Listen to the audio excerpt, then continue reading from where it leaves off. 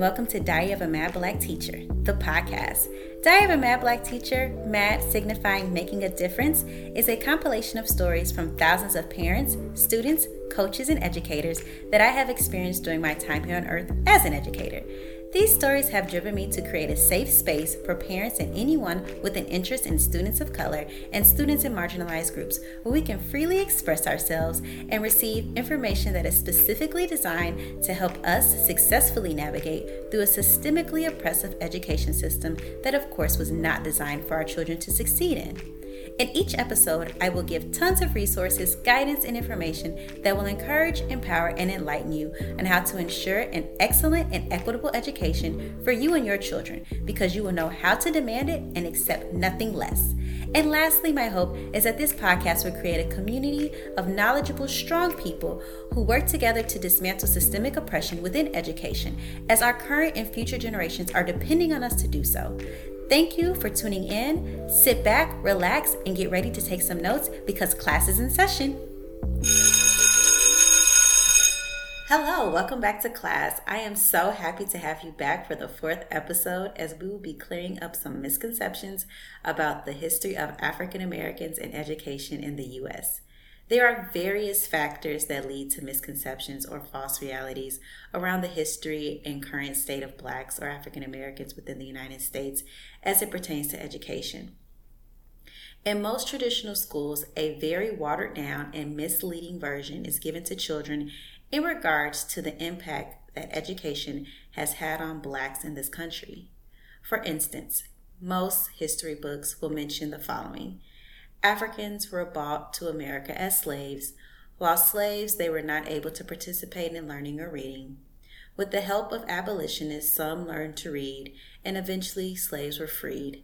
White abolitionists set up schools for freed slaves and taught their children. Time passed.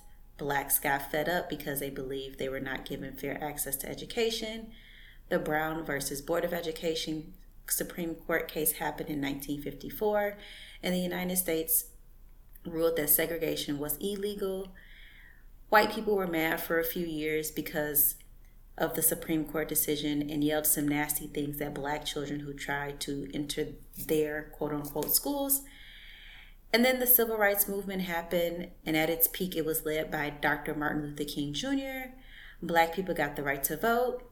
Actually, I'm going to stop there. Here's my public service announcement. If you have not already done so, as soon as you are done listening to this episode, go vote. It is important. Your voice matters. Use your voice. Get to those polls. Vote. Mail it in. Do what you have to do, but please go vote. Okay, back to what the traditional history books will tell us. Dr. Martin Luther King led the Civil Rights Movement, and Blacks got the right to vote. And then boom. All of a sudden, education for Black children was easily accessible because Blacks were now able to vote for some reason. I don't know why those two are in correlation. But from there, it somehow shifts to Black and Hispanic children not being properly educated and the blame being put on their parents for not being active in their children's education or too lazy to pull themselves up by their own bootstraps and get out of impoverished areas and move to better neighborhoods to give their children an opportunity to a better education. Or the blame is somehow put on teachers. So let's work through these misconceptions and clear them up so that we can get ourselves on a path of clarity for the sake of our children's education. Let's start with slaves not being able to read or get an education. Africans were the first to build universities on this planet that we call Earth. Education was the sole purpose of many African kingdoms and villages, and kings spent fortunes to educate their kingdoms, and they successfully did so. So when Africans were brought to America, it was so important in the process of total mental, physical, emotional, and spiritual control of slaves that laws were established and enforced to kill any slave that was caught reading.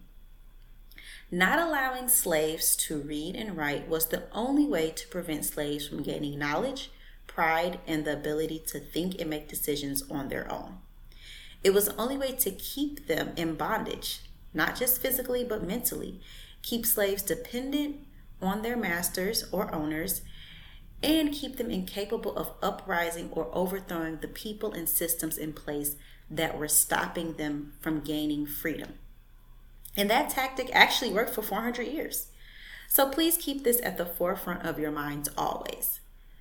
The truth is that when slavery ended, about 10% of slaves were actually literate and they knew how to write. Also note that there were hundreds of thousands of Black Northerners that were literate. When slavery ended, freed slaves pushed to educate their children. Black Northerners and white Northerners joined their efforts to start schools throughout the South. They did not have much money, although the federal government did supply some funding, but most of it came from them putting together their scraps that they were given to build one-room schoolhouses to educate their youth. Specifically in Virginia, many Blacks spent much of their earnings and income to pour into school buildings in their communities and to pay for Black adults to be properly educated and trained to be certified teachers. Education that had been withheld from them at the personal risk of their lives was now accessible, and they wanted to utilize it in all capacities now that they could do so openly. Some white Northerners and abolitionists who did come to help open schools left after about a year or two of establishment of these schools for various reasons. Blacks continued on with the sole responsibility to educate their own children, and they did a phenomenal job. They went from no education, or very little, to building schools, communities, businesses, and family structures, all in the midst of having their homes burned down, schools burned down by white supremacists, being taunted, harassed, and subject to daily hate. And they still had the drive to rebuild and the determination to educate their children no matter what, which is remarkable. By 1910, 45 years after slavery ended, Black educators and parents had put in so much work with their children that they brought literacy rates to over 70% for persons 14 years and older, which was an increase of over 60% literacy. Well into the 1950s, thousands of Black educators surpassed their white counterparts in qualifications, preparations, and abilities to teach. One contributing factor is that they had many more obstacles, tasks, and coursework to complete than their fellow white educators because of the systems of inequality in place that tried to deter them from gaining certifications. In fact, in the book, The Displacement of Black Educators Post-Brown, an overview and analysis, Michael Foltz explicitly states that pre-Brown versus Board of Education, begin quote, Black teachers by far were better prepared and equipped to educate this nation despite the race of the child, end quote. Inside of the walls of schoolhouses for colored children, or schoolhouse shacks as they were termed a lot of times, teachers taught their children self-love, their true history, not that Black people started off as slaves or Christopher Columbus discovered America and all that nonsense. They taught them their true history. Cultural pride, finances, grooming, hygiene, etiquette for young men, etiquette for young women, literacy, comprehension, and gave them real-world experiences to relate the content they learned. They spoke life into Black children and taught with love and instilled discipline. They taught Black children how to successfully navigate through a life in America as a Black person and all that entailed, because they personally understood what it entailed. Eventually, it came to a point that despite the Black community's efforts to give their youth a loving, effective, and strategic learning experience, there was just not enough money to do it, and especially to do it in the manner that would set their youth up to be properly prepared to compete with their white counterparts in the job market, politics, finances, and etc. So the Black community said, we just want the government to uphold their end of the bargain and give us equal. Because in Plessy versus Ferguson, the Supreme Court ruled that separate but equal was legal, that Black schools and white schools could be legally separated, even within the same town, boundaries, and jurisdictions. But funding was nowhere near equal. Of course, the white schools had state-of-the-art equipment, resources, funding, while black schools often had one room to educate the entire community's children in, no heat, leaking ceilings, recycled books, some that were 30 years and older, that dozens of children had to share. And of course, white teachers' pay and black teachers' pay were significantly different. National averages show that in 1950, white teachers on average made $3,010 more a year than black teachers with the same credentials, teaching the same grade and subject within the same community. And predominantly white schools received on national yearly average $400,000 more than black schools. Don't be shocked, because as of 2019, according to EdBuild, on a national average, non-white school districts get $23 billion less combined than white districts, despite serving the same number of students. And we will absolutely discuss funding and allocation of education in a future episode, because we absolutely need to discuss that. And that episode will be in a few weeks. So please make sure you tune in. So back to pre-Brown versus Board of Education. Black parents, Hispanic parents, Asian parents, and Native American parents just wanted their children to have equal access to education so that their children had a fighting chance to compete with their white counterparts for financial and career success and stability. And we discussed that last episode. The misconception is that black people overwhelmingly wanted the outcome of Brown versus Board of Education to lead to desegregation and integration of schools. And that is completely untrue. They were asking for equal funding for their teachers, equal resources, equal equipment, equal quality of school buildings. Many of them did not want their children to go into white schools where they knew their children were going to be unwelcome and hated. The Brown versus Board of Education ruling to desegregate and integrate schools was detrimental to the black community. Yes, I said it. It was detrimental because black people got the short end of the stick, shorter than it already was. When integration happened, they shut down the black schools, which means black teachers were now without jobs. They could not go and get hired at the white schools. And the few blacks that were teaching in integrated schools, they were laid off even if they were tenured. And their jobs were given to white teachers. Many white teachers did not want to teach black children, and most were not prepared to. So they taught them Eurocentric pride in history. They didn't go educate themselves on the true history of black people. So they taught them Eurocentric pride, Eurocentric history in a curriculum that only mirrored white people. And they did this for all 13 years of schooling. And by the way, this still happens today. Most schools in this country do not have a multicultural curriculum or a curriculum that mirrors students of color.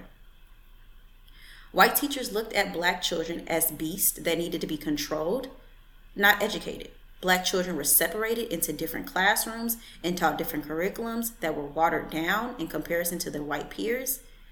And they were tracked into laboring position, blue-collar jobs.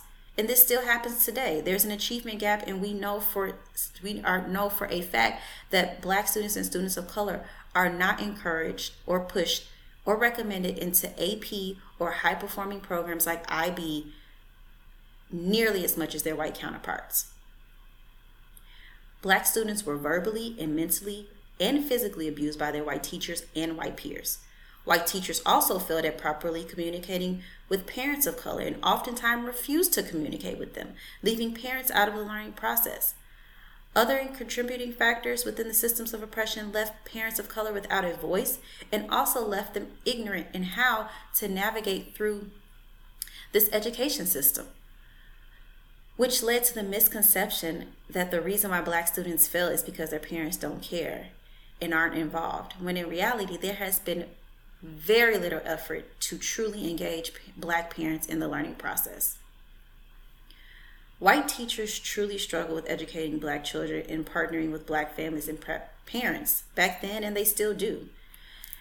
93% of teachers that teach in predominantly Black schools are white and come from a higher and more advantageous socioeconomic status than their students, which causes a huge disconnect in learning and teaching process. And teacher programs are not teaching or preparing teachers to work with low socioeconomic status students, marginalized students, or students of color. In fact, for some reason, teaching Black children how to read has become a perplexity and a national mystery, because since 1950, pre-Brown versus Board of Education, where literacy rates for Black people ages 14 and older were at 87%, it is now significantly lower. And when I mean significantly lower, I mean 59% lower. We have regressed tremendously, almost back to the rates of reading proficiency for our children when slavery first ended. We will dive deep into literacy next week and what we need to do to increase our children's literacy rates in marginalized communities. But as we clear up misconceptions of history in the education of Black children in America, I hope that it is evident to you that Black and whites coming together to properly educate our students is possible, because it has been done before. Black parents and educators taking control of their children's education and rising to the occasion time after time to ensure their children receive an excellent and equitable education is possible because it has been done before. But we cannot continue to allow this to be a thing of the past. Black parents, I need you to stand up, just like our ancestors did. They paved the way for us and gave us a blueprint on how to ensure our children get access to education. And not just access to education, education that is equitable. No one is going to come and give it to us, and it has not been designed for us. We must continue to educate and empower ourselves. Put education at the forefront of importance for ourselves, for our communities, and most importantly, for our children. Along with these misconceptions, our priorities have gotten mixed up. I'm going to be honest. Our priorities have gotten mixed up, and we have to change our priorities as a community as it pertains to our most valuable, precious, innocent children's minds and how they are going to be developed. That should be our number one priority. Investing in our children's minds, investing in their education, and investing in their future. Because investing in gaming systems, the newest and latest sneakers or designer jeans is not going to lead to their success. Knowledge and education will. This education system is so broken that it needs to be dismantled, and it needs our attention. It needs our undivided attention. And that is not a misconception. That is a fact. I am confident that it will be this generation of parents, educators, and youth who will dismantle it and rebuild a system where we educate equitably, no matter race, class, sexual orientation, gender, etc. In a system where more educators of color are encouraged to go into the classroom and pay equitably for their work. In fact, that all teachers and educators are paid for their worth and work. In a system that all educators are properly trained and educated on how to educate all students. A system that when we enter classrooms in poor neighborhoods and we enter classrooms in rich neighborhoods, we find the same thing. Teachers speaking life into their children. Teachers believing in their children. Teaching them their history and their pride with a curriculum that is inclusive of that. And that nationwide, parents of color and in marginalized groups have a place at the table for making decisions and policies that will impact their children. But it all starts with making education a priority, not playing into or upholding these misconceptions or false realities as true, and coming together to tear down and rebuild an education system that is advantageous and beneficial for all of our children. Thank you for joining me today. Please follow my Instagram page at Diary of a Mad Black Teacher and look for my weekly posts on every Teach Me Thursday. Comment under the post and tell me what topics you would like to hear discussed in future episodes. Also, please subscribe to Diary of a Mad Black Teacher, the podcast, on your favorite listening platforms: Anchor, Apple Podcasts, Breaker, Google Podcasts, Radio Public, or Spotify, as all my episodes are there. Links to free resources that will help you or your loved ones can be found on my website, diaryofamadblackteacher.com. And please be sure to check out freebies, upcoming events, and submit comments or questions on my website as well, as I absolutely check submissions daily and look forward to hearing from you. Lastly, if you are in need of more specialized and specific help, you can book a free consultation with me on my website. And remember, class, you can be mad or you can make a difference. Have a mad amazing week, and I can't wait to see you back in class. Class dismissed.